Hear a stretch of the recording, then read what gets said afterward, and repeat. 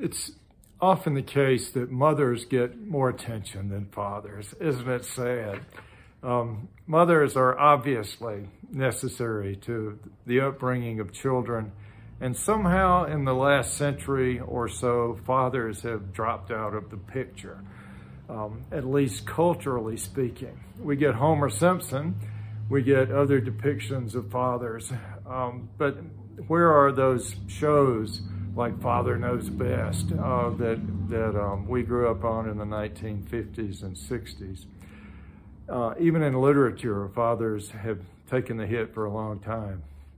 I think it's interesting on this Father's Day, and happy Father's Day to all of you who are watching this and who have the privilege through God's grace to be fathers. It's really something that one of the best Father's Day poems I know about, not written for this occasion, but certainly appropriate for it, is by a Black American poet named Robert Hayden. It's called Those Winter Sundays. Joe Biden likes this poem. I like it too. So we'll find that as our common ground. Those Winter Sundays by Robert Hayden. Sundays too, my father got up early and put his clothes on in the blue-black cold.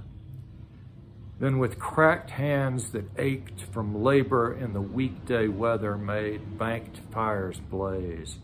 No one ever thanked him. I'd wake and hear the cold, splintering, breaking.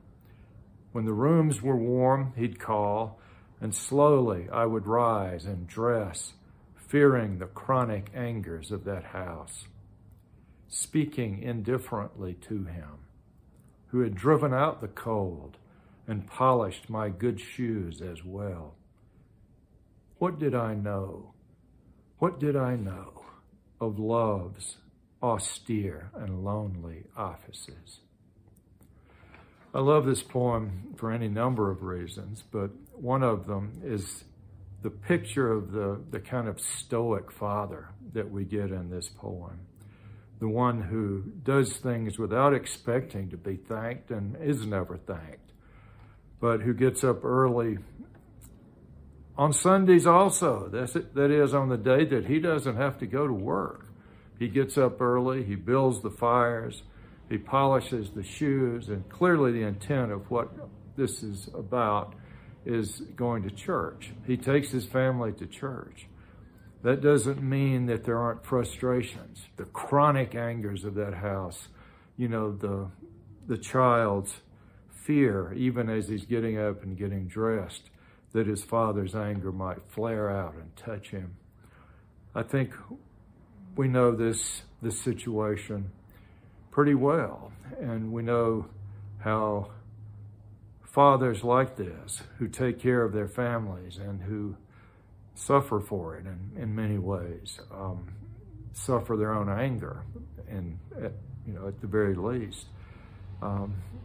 This is a day to thank those men. And I come back to this poem frequently, and especially that last line, love's austere and lonely offices.